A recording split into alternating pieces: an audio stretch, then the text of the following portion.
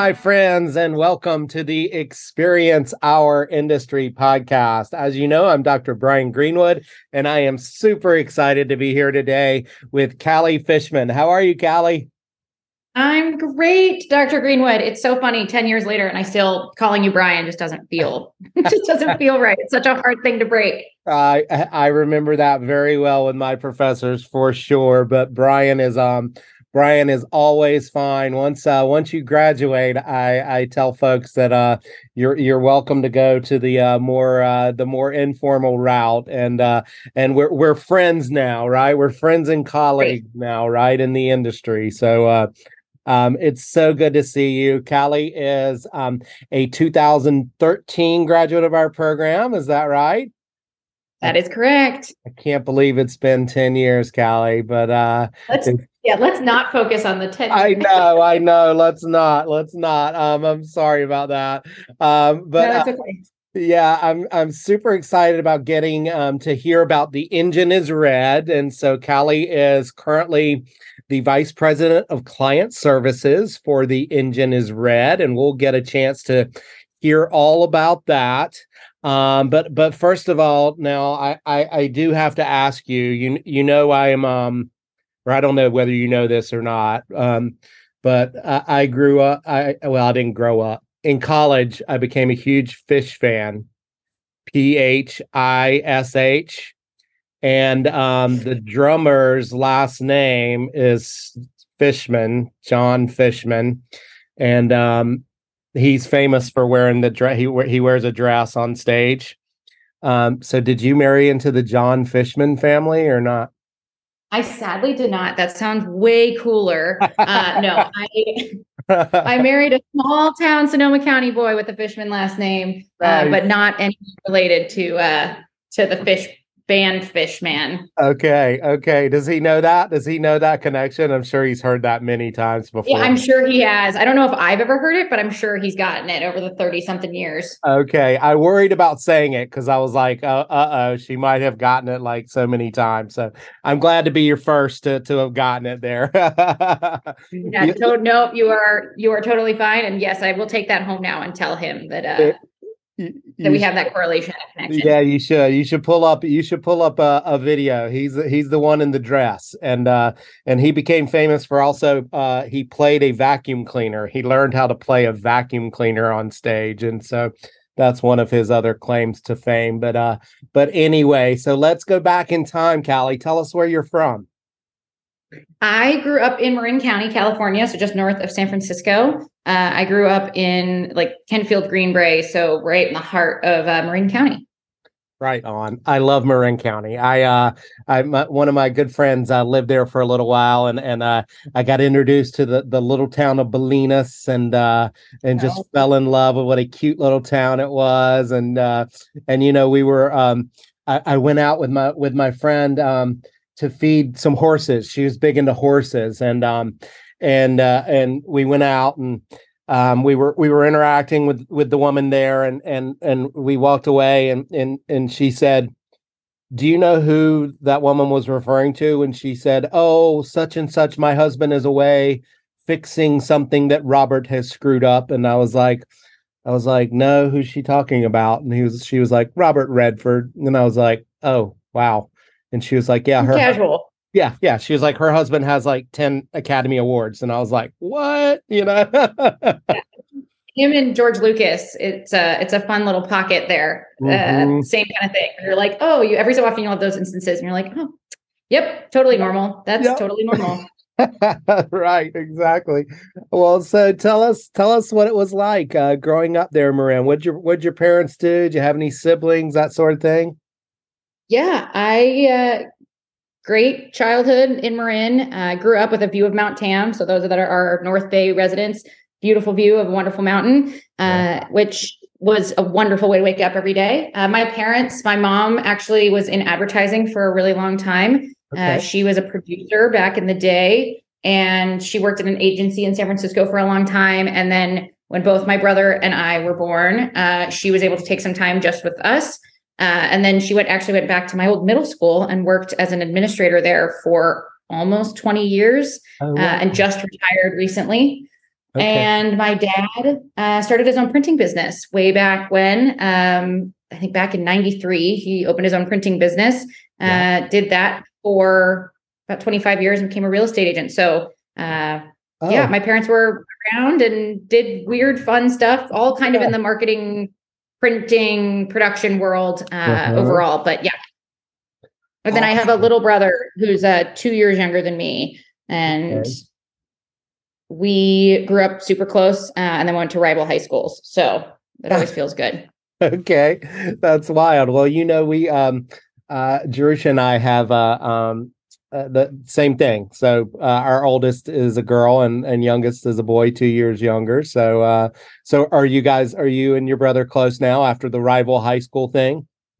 We are. We Awesome. found our way back to each other. Nice. Yeah, he actually lives down in Marin still, and is married, and we see each other a decent amount. We are still very close and very much in each other's lives, and Oh, good. yeah, it's wonderful. I feel very lucky that we've all kind of stayed so local. I'm the one that's moved furthest away, and I'm 20 minutes away from my Right. parents. So That's yeah, awesome. Well, definitely a good place to be. awesome. Well, I look to the future and I'm like, oh, I hope they stay close. I hope they're okay. I hope they don't, whenever they fight, you worry about them not being close as they get older. And so that's so good to hear. So tell us a little bit about what young Kalli was like. Like, what were you into? What was your jam? What was I not into? I was kind of, I have been and always will be kind of that extracurricular queen. So growing up, I played all the sports. I was overscheduled. My mom now 30 years in, she's like, I may have overdone it when you were a small child. I never gave you a beat to breathe and relax and just take in life. Right. So I was in music classes and sports and did all sorts of stuff. I did theater classes when I was a kid. And then hit high school, was playing volleyball, and then got really into theater my sophomore year in high school. I was also part of my ASB group. So I was on our ASB leadership crew for all 4 years of high school, and then was also a part of a peer, we called it peer resource, but kind of a drug and alcohol awareness group for mostly we would go back to middle schools to teach them how to function within a high school scenario. Uh-huh. And probably other things I'm not even thinking about. But theater was definitely one of the big things that throughout the years took up a fair amount of my time. I love it. That's so awesome. Tell us what's your favorite role to play growing up. What do you have a memory of a favorite role? I played Marcy in You're a Good Man, Charlie Brown way back in the day, which I think was kind of a made up character because there were too many of us in the show to actually have real roles. Okay. And then I actually went to a musical last night with one of my best friends back from high school, and we were driving home and we're jamming out to the Little Shop of Horrors soundtrack, which is what we were both in our senior year in high school. So Nice. some of that stuff sticks with you. It's crazy how much those lyrics pop back into your head It 15 is. years later. It Yeah. is. I've had one role, and I was Bill Sykes in Oliver, and so Love it. I still remember. Strong men tremble when they hear it. That's that's my It's crazy what triggers. They I sit there and know. they hang out. I know. I could not sing Callie though, so I had to kind of gruff it. The director, she was like, well, got a little bit of problem there with you not being able to carry a tune, so we're gonna let you gruff it out. Strong men tremble when they Gruff is hear it, great. like that sort of thing. We love a gruff voice. Yeah, I was yeah, like, I yeah. don't think I can either, but they put up with me for far too long. So I definitely am a fan of the musical theater world, but Love it. I don't know if anyone wants to hear me sing anymore. Right. Well, I know they don't want to hear me, that's for sure. But I love it. So talk to us about that transition from Marin to Cal Poly. How'd you hear about us? Like, what was that whole story about? Yeah, so my aunt went to Cal Poly back in the day. Okay. My dad's sister. Hmm. So she had always been a big fan. Both of my parents went to UCSB.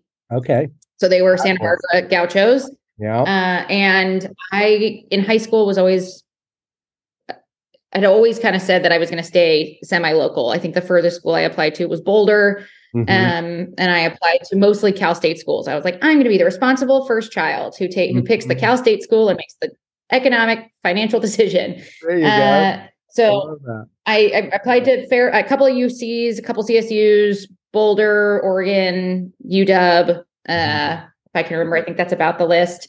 And I remember visiting during spring break my senior year. And I mean, other than the allergies being absolutely terrible, the moment I stepped onto campus, I was in love. I was like, this is such an incredible place to be so close to the beach. Having grown up in Marin, being 20, 30 minutes from the water, I think for me, it was definitely a really strong pull. I had a great tour of campus, which I'm sure we will get into later. I then became a tour guide at Cal Poly.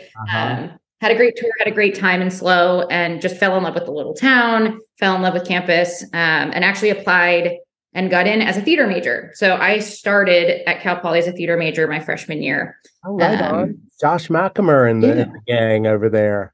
Correct. The whole gang. So I started in theater, and I'm sure we'll get to more of the details of that, how that transition happened, but didn't even know that this major existed when I first started. Oh, right. Well, so there we go. Great segue. So you come in as a theater major, and you're, that I would imagine that's kind of a tight-knit community, right? Like, and so I don't imagine we get too many change of majors from theater because of that kind of tighter knit community. But so tell us that story about how you found the Reckies as we say during your time back in the day what RPTA was.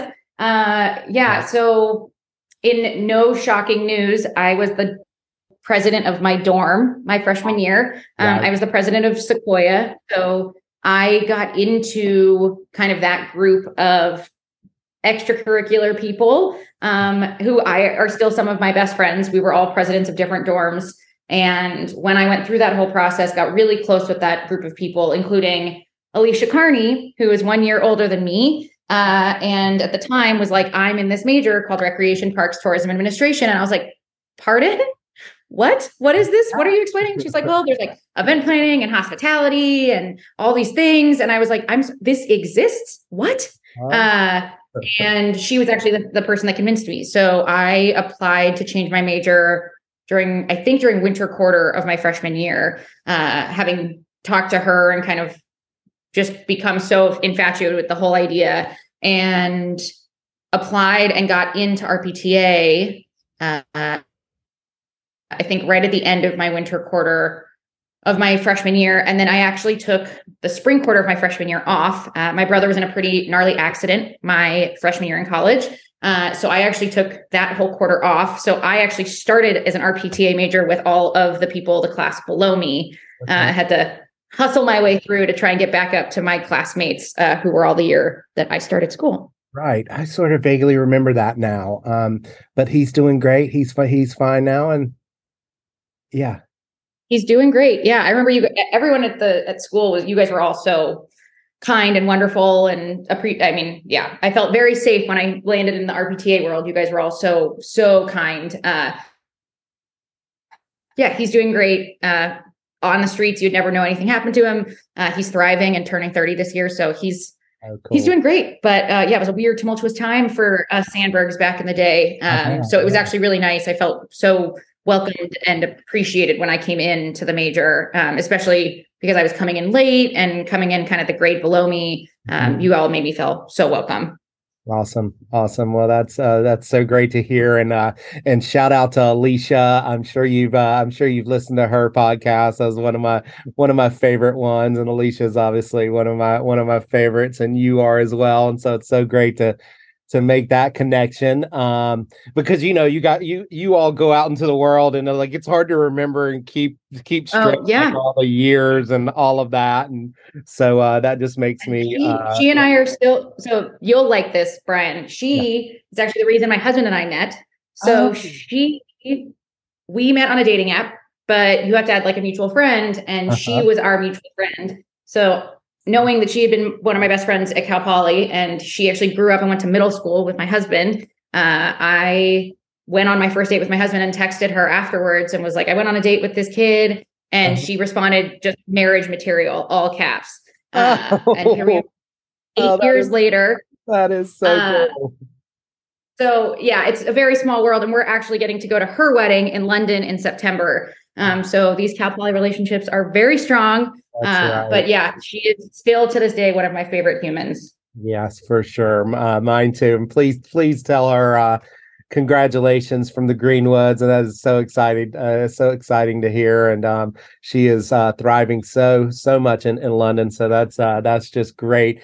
So let's talk a little bit about your time at Cal Poly. You've already given us some awesome things, but if you look back and you think about like one moment, does like one moment stand out, or one experience, or one set of experiences that you look back and you think, oh wow, I'll never forget that time? Yeah, I mean, there's a lot, but it's hard to whittle down. Trying to whittle. I think becoming a tour guide for me was a big thing. Really, so my brother got hurt when I was a freshman. I went through my sophomore year and was kind of like trying to find my place, trying to find out what, at 20 years old, like what's going on. I've been through all this stuff and had just switched majors and gone through all this, and applied to become a poly rep in the end of my sophomore year. And it was kind of that moment where I was either going to apply and get into poly reps and like be fully committed to Cal Poly and be so excited, or I was going to like apply to transfer schools. I was going through like a total quarter life crisis, and trying to figure out exactly what I was looking for in life. And though there were so many great things about Cal Poly, I just couldn't quite figure out where I fit. And then I applied to become a poly rep, and that really was what changed it for me. I just decided if I'm in it, I'm in it, and I'm going to go hard in the paint, and I'm going to learn all the fun facts and commit myself to this thing. And that was I was in that with Alicia and Nick Taylor. I was like, there's at least one or two others of us around that time who all graduated and were tour guides as well. It was such a great time. You guys were so sharp. I remember that very, very well. And I love the basketball analogy. You got to go hard in the paint. I love that. That was good. Yep. That's good. But so let's also then kind of transition a little bit, but actually not that much, because poly reps obviously has some professional development elements to it. But I guess if you look back and you think about something besides poly reps, is there something that you did from like a learn by doing perspective that where you look back and you go, oh wow, that really helped to propel me in my career? Yeah, I mean, even just on like a base level, I feel like the classes that you all had in RPTA, you gave us so many opportunities to be in the field, that I feel like even if it was just like going and meeting a business, or I think one of our projects was to like host an event for a nonprofit or something like that. It was such a like small thing, but just being able to have the confidence in your 20s to be able to walk out into the community and meet people and understand where they're coming from and understand what people are working against and going through. And, as much as it sounds really unsexy, like how much we learned about like risk management, no matter what field you end up in, like the amount of customer service and risk management that you learn, or that I learned through my major, was huge. And it was so tangible because we were really out experiencing it on a day-to-day. So I feel like you all really gave us so many, I can't pick out one, but so many tangible opportunities to engage in what it feels like to actually feel like you're in the field, which was huge. Right. Well, I love that. And I appreciate you saying that. So let's talk about that moving out into the field, right? That the internship becomes like, your springboard to life in a career, and so our current students in particular love hearing about this. So tell us about that process, what you did, how you got it, that whole jam. Totally. So actually, the summer before graduation, I worked at a company that did a lot of like sales trips for big companies, where they were sending people to like Ireland or Italy or whatever, and doing these like really cool incentives trips. So that was actually a really fun, semi-tangible position that I got to kind of learn how that side of the business works from a hospitality standpoint. So that was actually a really cool I don't even know how that job came to be, but really cool experience and internship.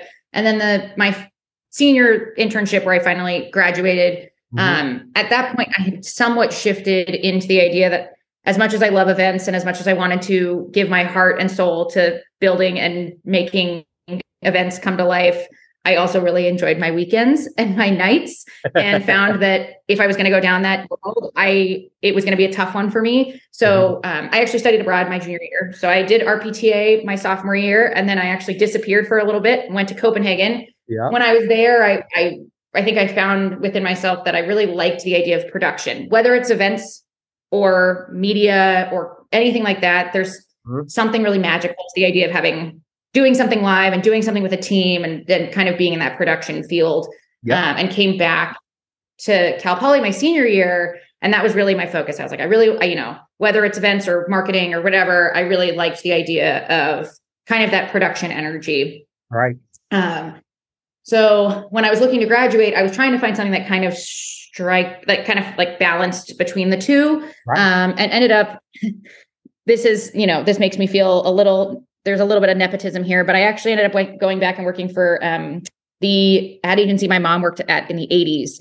Her head of production, who she had worked with for 20 years, was still at the agency and kind of fostered me and brought me under her wing. So my internship was actually as an assistant, accounts person at this agency in San Francisco called Tiny, which no longer exists. But I had a great summer there learning all there is to know about customer service and being an accounts person. Again, as much as it's not out on the field in a hotel or an event, really taught me, transitioned me into that client services, customer services role. Yeah, in that business world. Yeah, that's awesome. So after Riney, you ended up you had a 3-year stint with a company called Portal A, and it sounds like that also struck the balance that you were talking about, right? That creative project manager type position where there's content production going on.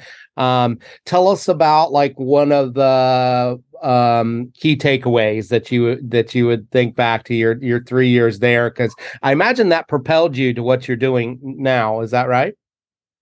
A little bit, yeah. That was a crazy time. So Portal A was a production company, ad agency, weird mix. It was right when YouTube influencers became really popular. Oh, right. I feel like the internet has become very different since I graduated, but when I went on to work at Portal A, the idea of doing sponsored content on the internet was like just really exploding.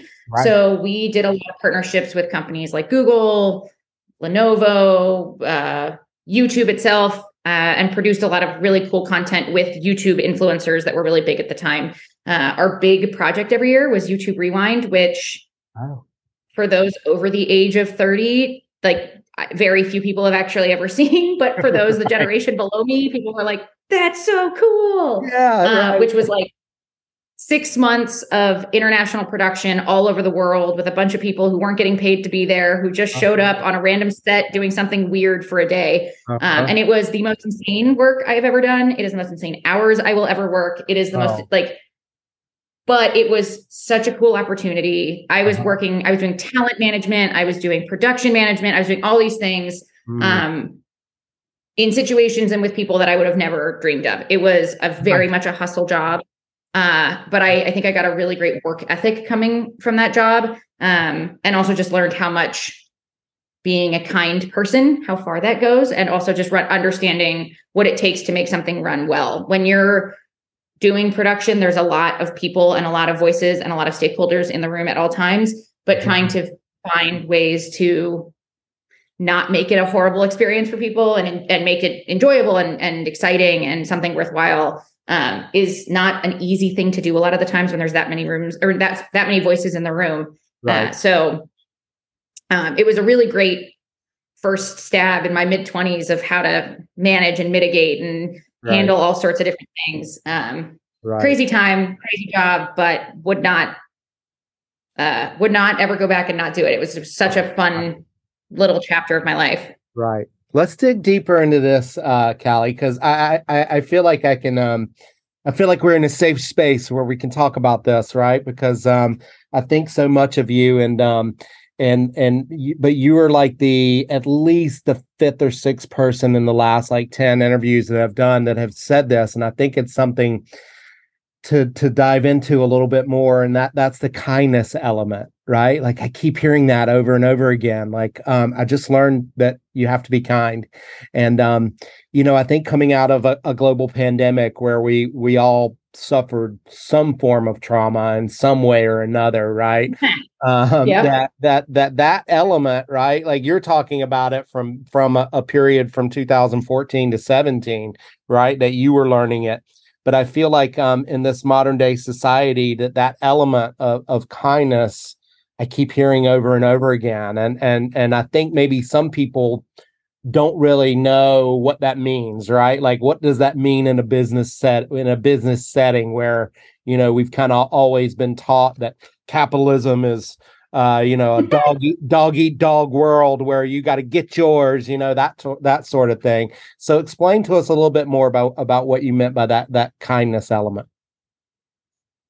I mean, we all show up trying to be the best versions of ourselves, and that, my boss today, or, the boss I work for now, he and I have conversations a lot of the time. And as we get further into what I do now, I feel like we'll dig into all sorts of hospitality conversations too, but, no one ever shows up trying to be a bad client. No one ever comes on, like no one ever puts their pants on in the morning going like, I'm going to be a terrible person today. Like none of us are doing that. We don't, that's not how we look at the world. That's not how we see life. Very rarely is someone going to come at life with like, today I'm going to suck. And so to come at every day with the expectation that even if you're meeting someone during a stressful time of their day or something's going wrong or something stressful, no one's attempting to do that to each other. And the more you can show up with an empathetic mindset of looking at them like a person, I think is really important. Again, being in client services for as long as I've been, everyone just wants to be heard and listened to and respected for what they do. We all have jobs that work endless hours, and especially during the pandemic when there was no division of church and state between work and home and all of that, like it doesn't have to be perfect. I am a big fan. I'm an oversharer, but two, I'm also just like, it's real. Like there's to not put on a real face or be able to talk about something in more of reality or acknowledge that we've made a mistake or acknowledge that something's gone wrong or whatever, but also be the person that's there to find a solution and look towards a brighter tomorrow is the only way we got to get through this. We're all just doing the best we can. There's so many things being thrown at us. We're all moving at such a speed that, generations before us would have never, ever understood on a day-to-day basis. And at this point, like waiting and giving that smile or asking someone how their day is going or making sure that what you're saying is actually true and what they understand to be goes a long way. And I will never not try and make that attempt to go the extra mile or make sure that, client, coworker, or random person, that I meet feels that I'm doing my best to consider where they're at every day. I love it. Well, I just shoved that on you and without any warning, and you just articulated it in such a fabulous way. And I just thank you so much for that. That's awesome. And I think that will we could end it right now. We just that was perfect, right? Like, but we'll keep going. You just dropped the mic on everybody, but we'll keep going there. So tell us about you stayed in Port Oreille. You stayed in the Bay Area, right? You went back home, so to speak, and then you had a little stint where you went south. It looks like, is that right, or were you remote when you were doing Lagunitas? Actually, north. So Lagunitas is actually in Petaluma, so Sonoma County. So I'm so sorry. I was thinking Lagunitas was San Diego. Oh, I'm so bad. No, you're all good. Geography. You're fine. Don't worry about it. So I actually met my husband while I was working at Port Oreille and commuted and did a lot of driving up the 101 and down the 101 and sat in a hellish amount of traffic and hit a point where I was like, I cannot keep doing this every day. I'm going to lose my marbles. There's too much time in a car. It's not worth it. I got to fix it. So I looked to my husband and was like, I got to find something that's cool and interesting and innovative and doing something different or a brand that people recognize. Sonoma County has a fun little like window of cool companies, a lot in agriculture and food, a fair amount in kind of textile and retail too, as well. But Lagunitas is a long stay of Petaluma, California. So actually it was the best commute I've ever had. It was a 12-minute drive from my house to work, which felt very, very different. And took the job because I wanted to be closer to my family, to my husband, to the friends that we were starting to build in the community that we were in, and wanted to find an opportunity to keep doing something in an interesting place. And I actually came on to Lagunitas right after the final acquisition of Heineken taking over Lagunitas. So I was going to say, before I started, they'd only taken over 50%. And I came in like 3 months after the full acquisition had happened. So it was a very interesting transition year. I was only there for about a year. And there was just a lot that went on during that time. Really cool to be a part of a company that was going through that transition. But as you can guess, it's just also with a company of Heineken size coming into a tiny, small town brewery, which of course has grown and become this, global phenomenon. Of course. We were still a tiny team in a business building in Petaluma trying to function with these like big behemoths that were at Heineken. And so I kind of came in an internal role. I went from being on like the agency side to being an internal marketer for that year. And it was really fun. It was cool. Lagunitas is a fun, weird, funky brand. And it was fun to get to work on something that's so niche and so specific and so loved by people. And also get a chance to only have to drive 10 minutes to work. So it was a really fun year. Definitely my transition from there was a kind of a weird offshoot. And I'll let you ask questions, but it was a really cool time to be there.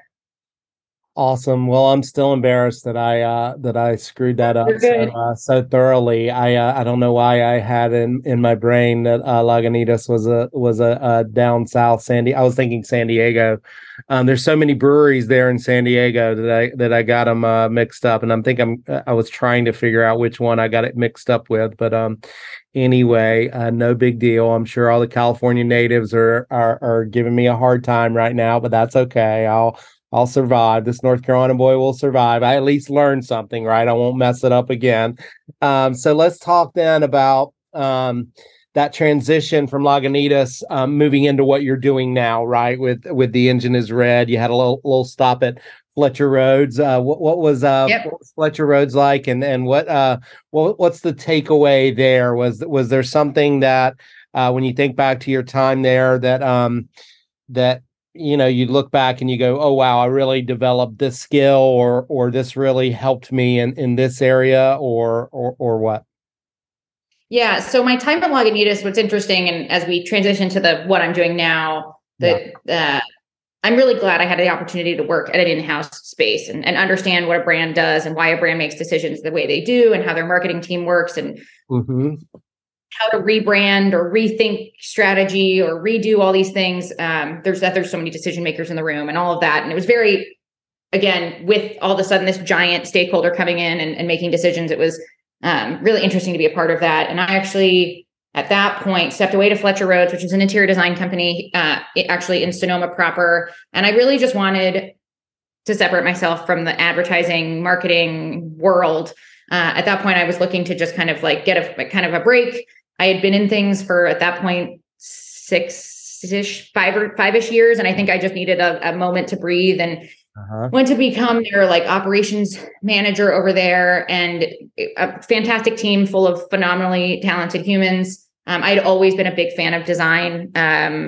My dad and I joke that like he and I just should have become architects, but I did not have the grades for that in high school. So, but then we always just loved the idea of design. We were always I was always so excited by it. So to become design adjacent was just an opportunity that I'd always wanted.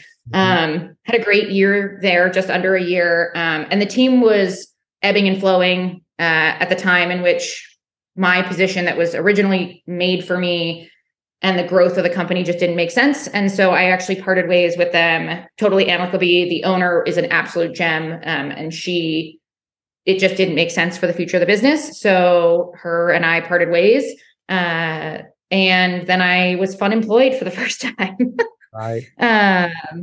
But only for like 45 days. It was a very short fun employment. Okay. Okay.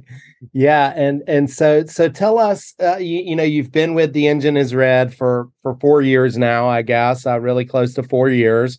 Now, obviously, when we insert a global pandemic in there, it's like, it's like they say with dog years that when you put Yes, pandemic years in there, it probably feels like 100%. you've been there 10 years. But tell us what The Engine is Red does, and tell us, what we'll start with what a day-to-day is like for you. Like, what are your duties there? Of course. So The Engine is Red is a full service marketing and advertising agency. We have an office here in Santa Rosa, California, an office in Minneapolis, Minnesota, and an office in Austin, Texas. We actually acquired the team in Austin back in September of last year. So we are now a team of 35. I started at The Engine back in 2019. Mm-hmm. And as an account manager. So I came in as a day-to-day client services manager, running client engagements, all that kind of stuff. COVID hit, a team of account managers went from a team of 5 to a team of me through a plethora of different reasons.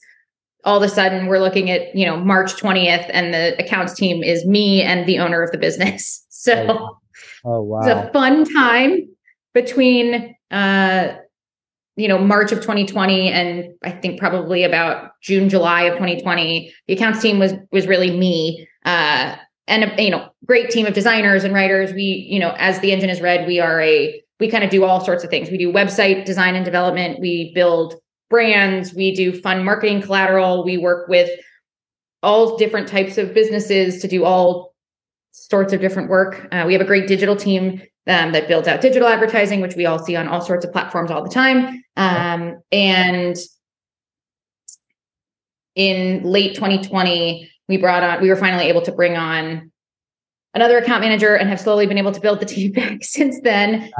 So in 2021, I became an account director and really tried to take a little bit more ownership over the team as we were starting to rebuild it. And then as of last fall, I was given the title change and role to become the vice president of client services. So I am now running a team of 6 of us. There's 6 account managers now, and a team of 35 in total across graphic designers, web developers, copywriters, art directors, all the sorts of fun things, and a bunch of freelancers. So it's been a fun growth, crazy train for me. I've learned a lot and had to learn about how to lead people and lead clients and all sorts of things. Yeah. I'd always, being in client services, you're always kind of managing people in some way, shape, or form.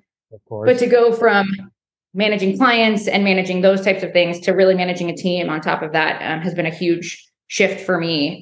Very exciting, and I'm very much enjoying it, but it's definitely been a big change for me and a lot of responsibility for me, but not in bad in any ways. It's been really fun. Right. And so day to day now, I service a handful of clients as their direct client point of contact. So that's client meetings, working through with my team members on deliverables and what that looks like, getting feedback, kind of that whole cycle. But now beyond anything, I'm also giving my team the support, guidance, and mentorship to do that day to day even better.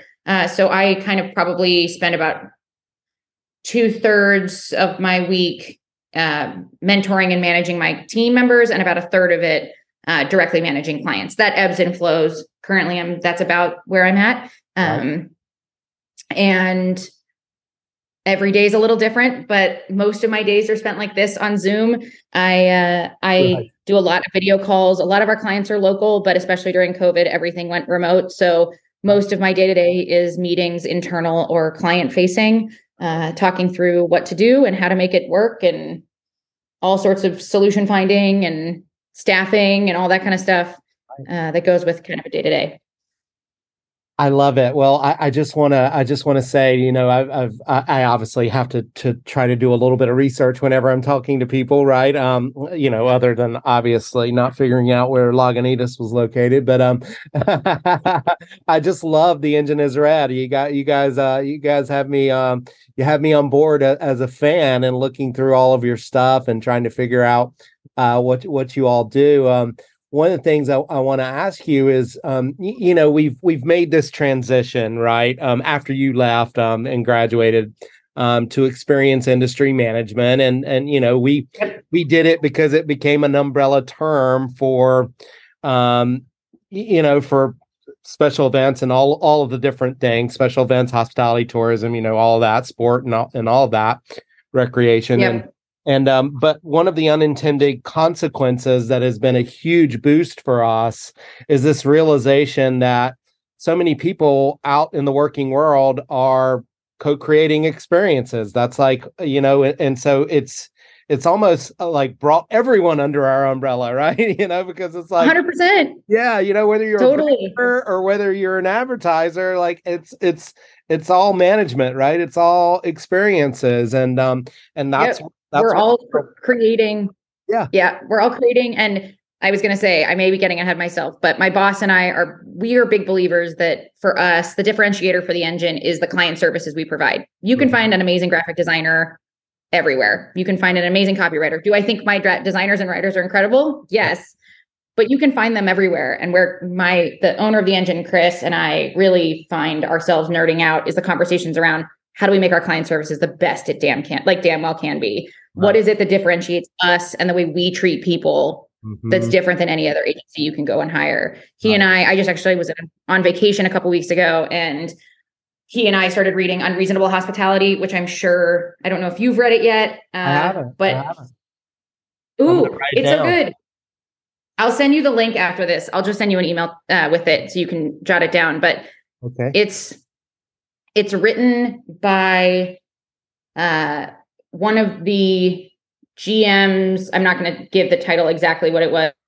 I will nail it down. I may have to Google it while we're chatting. But he was the GM of is it 11 Madison Park, which is like one of the top restaurants in the world, or was for a very long time. But just talking about the little things that we all do that add up to creating an unforgettable experience, that the little things we can do in our lives to treat people better than they expect at every turn. So I'm like sitting on a, poolside cabana in Hawaii, just like nerding out about how cool, if you do hospitality right, like how cool it can be and how much it means to people. Yeah. So that's good. That's good that 10 years later, I'm just like sitting here like, oh my God, this is so fun. Yeah. I love so it. To your point, the experience management is everywhere. You see it, you hear it, you feel it across any industry. So I'm really glad that you guys made the umbrella a bit bigger. Yeah. And the thing I love about it is that, and I was talking about this with some folks, just recently, it's whether mundane or memorable, right? And everything in between, we're thinking about trying to make the experience better, right? Whether it's the mundane of just like a regular staff meeting that you have like, once a week, or whether it's, the memorable of going to a World Cup, or like you said, like sitting in a cabana in Hawaii, right? Like all of those things, right? And everything in between, trying to design the experience to make it better for people. I spent a week in the hospital at Stanford, and I was just blown away. And this was back in 2016, and I was just blown away with how an organization with a $6 billion endowment could be stuffing someone in a room with another person, and and not paying attention to the experience. Like, spending time in the hospital is like one of the worst things that could ever happen to people. And to 100%. Not think about trying to make that experience better, from like the things, like they have this like hospital gown that is like the worst thing you could ever possibly wear, that no one would ever 100%. choose to wear. No. It's so aggravating. You can't even like tie it yourself. Right. And your whole back is open to the world to see, and like people are stumbling around with that. And I'm like, why does it have to be like that? And that's where the experience design comes in, I feel you. I am 100% that person who's, whether it's a restaurant or a hospital or whatever, expectation setting and creating an experience that is positive for people. Like 100% the person that's like, guys, come on. What was that? Like that. And they're like, what? It's just, no, it's normal. I'm like, no, like my husband and I, when we were in Hawaii, we stayed a couple of days at a resort. And I was like, for like what we paid and what we committed ourselves to going to and experiencing, I was like, the service was really mediocre. Yeah. And I was like, yeah, it's fun to get really pretty views and fun poolside cocktails and whatever. But the things you remember are how you got treated and how people took care of you. Yeah. Like fancy cocktails only fill that void so much. Yeah. And I remember my husband and I both left and I was like, I really enjoyed myself, but it could have been better. Yeah. And it's crazy how I think people devalue the importance of service to people. Yeah. And I think, unfortunately, that's one of the curses of learning experience design and learning how to be really good at co-creating experiences, because you then do. And you also, like, you know, as expensive as things have gotten, it's just like you said, like you pay like this certain amount for something and you expect the service to be top notch, and it's not always that top notch at all. And it's one of those things where you're like, I would rather give my money to a place that's going to treat me the right way and make my experience great. Yeah. Like to me, though, the way that someone takes care of you in an experience like that, at a vacation or whatever, is a make or break it moment. And you will go home remembering how you felt in those instances. Right. So let's start the process of ending with that. Tell us, you know, if you have some wise words for people who are out there who are just getting started in the maybe in the client services world, or they're interested in getting in the client services world, and they're young professionals or they're students, like what advice would you give them? We're all just humans trying to figure it out. We all have no idea what we're doing. So just be kind to each other. I love it. We're going back full circle to the kindness. 100%. Lead with empathy. Empathy goes a long way. You may not know exactly what someone's been going through, but understanding that everyone has their stuff and that you can always lead with empathy and understanding of where that is, whether it's a human to human moment or trying to figure out a business solution. And my big 2023 mantra has been set expectations. Like all we can do in life is do our best to set expectations for those around us, whether it's in our personal lives or professional ones.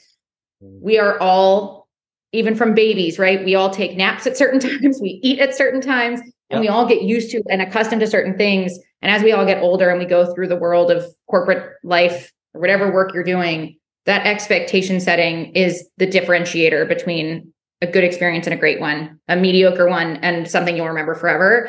And I am a huge fan. And throughout client services, and that's been a big thing I've learned here at the Engine, is like, it's the basic things. It's how you start a meeting. It's how you end a call. It's how you engage with someone afterwards that really sets the tone of how the relation's going to work throughout the whole thing.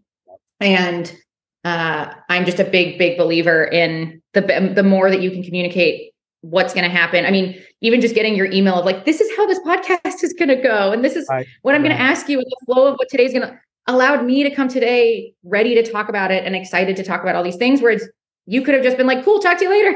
Right. And it would have been a totally different experience. Right. So I think for me that, you know, especially in hospitality and experience management and all this stuff, there are always so many things at play. A lot of us are doing things on the fly and live and constantly having to make decisions quickly and do things, you know, under pressure and under stress. But the more that we can all try and stay ahead of it and communicate clearly to those around us, what should things look like or how things should go or what you are hoping from something, allows those around you and yourself to function at their highest and best. So that's been my big 2023 vibe. Yeah, Kalli, I just love it. You know, I think back to my career in education, and you know, I think this is I'm gonna talk a little bit about my experience, but I'm gonna talk a little bit about, I wanted to talk about it because I think it connects what you just said. You know, when I was first getting started in education, and you know, back when you were when you were in school with me and had classes with me, I think what I did was I wanted to frame those expectations, and I was so focused on framing those expectations that I forgot about leading with empathy. Right. And so I think that combination of framing expectations with that leading with empathy part has been the difference this year for me. I'm 100% with you. Like, I had a really tough time during the pandemic, and then coming out of it, because it was such a weird space and I just wasn't sure where people were. And, we were all dealing with these different things. And Well, and it's so hard to connect. It's so hard to connect, like, especially when there's 30 of us on a call and you're trying to have a human connection. I mean, I remember walking into your class and I'd be like, how are the kids? How are, like those types of experiences went away. Those types of moments went away, and those types of human interactions. I don't know how all of you teaching kindergarten through college, I don't know how any of you all functioned throughout COVID. Because to your point, it's so hard to create that human connection. Yeah. And it was, I mean, at least with the kindergarten, with the kinders or the younger kids, they were required to have their video on, because that was part of it. But actually in higher ed, we were told not to do that. And so it was seriously like a room of 30. Like, imagine having one of your client services meetings, right? With, like, maybe if you have a team of, like, let's say you had 16, right? And two of them have their video on and the other 14 don't, it's like, how do you connect? It was so hard. But this year I've been doing that leading with empathy, and it's been such a huge change, and it feels so much better. And, so I appreciate that for sure. What we'll end with, Kalli, is, if you could go back in time and give junior year Kalli some advice, what would that advice be? I know I saw this question earlier and I was like, how am I going to answer this? This is one of those where I was like, I don't know if I have a good answer. Right. I don't know. I think a lot of it is like, in college, I feel like we all graduate feeling like we have to have it all figured out.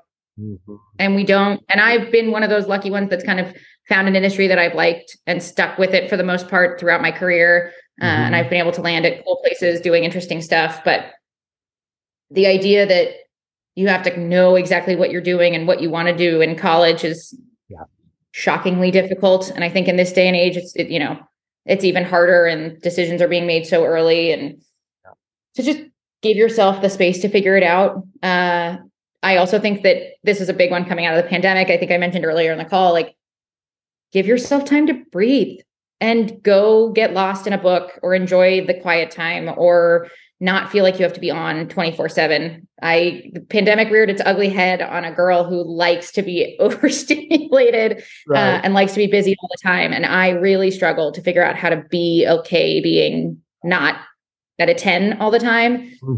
And so I think looking back and being able to say something then, I think almost the biggest thing for me is just like, find ways to be okay being alone and quiet, and finding those times of like reflection and all that, and not feel like you just have to steam through it all. I mean, I still think of college being like, by the end of week 1 of the quarter, I'd be like, yes, I have all 10 weekends planned. I'm like, right. What? Now I look back, I'm like, I don't know how I did that. But I think for me, it sounds kind of interesting. I think for people in our field, we're always on and always trying to, help. We're all big helpers, and we take care of people and we take care of situations, but finding the time to like reset and be intentional, and also be okay being quiet and being, not moving for a while, I think is almost one of the biggest things for me that I've had to learn more the hard way than I think I'd like to in the last decade. So that would be my biggest takeaway. I love that. And that's just such fabulous advice for the modern student now too, with all the screens that we all have in front of us, and, just trying to be mindful and trying to have that space to reflect. And And I love it. I've heard over and over again from podcast guests, this advice to their junior year self. So I feel like it's going to get through to our current students. Like, if we keep saying it enough, right? Like, give yourself some space and give yourself some time, and you don't have to have it all figured out. And that helps me as a teacher too, with the empathy thing, right? In the classroom, I can help with that. And so I really appreciate it. Thank you so much, Kalli, for your time. It's so great to see you.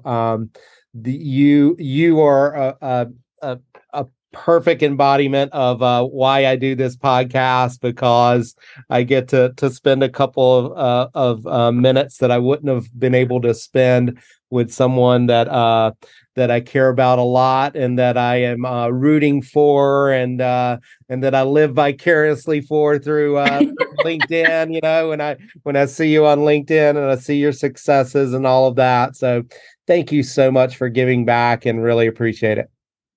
Of course. Thank you so much, Dr. Greenwood / Brian. I'm still working on it. Thank you so much, Brian. I'm so glad I got to be a part of this. And, 10 years later, it feels like nothing's changed. So thank you again for inviting me today. I really appreciate it. I love it. And when you and Alicia are back in town, you're going to have to give the Greenwoods a call, and we'll come and toast you both. How's that? I'm thinking, she said she may be moving back to California. So if that happens, either way, you're coming to Sonoma County or we're coming to SLO. We're going to hang out. Right. It'll be great. I love it. Thanks so much, Kalli. Thanks. Bye.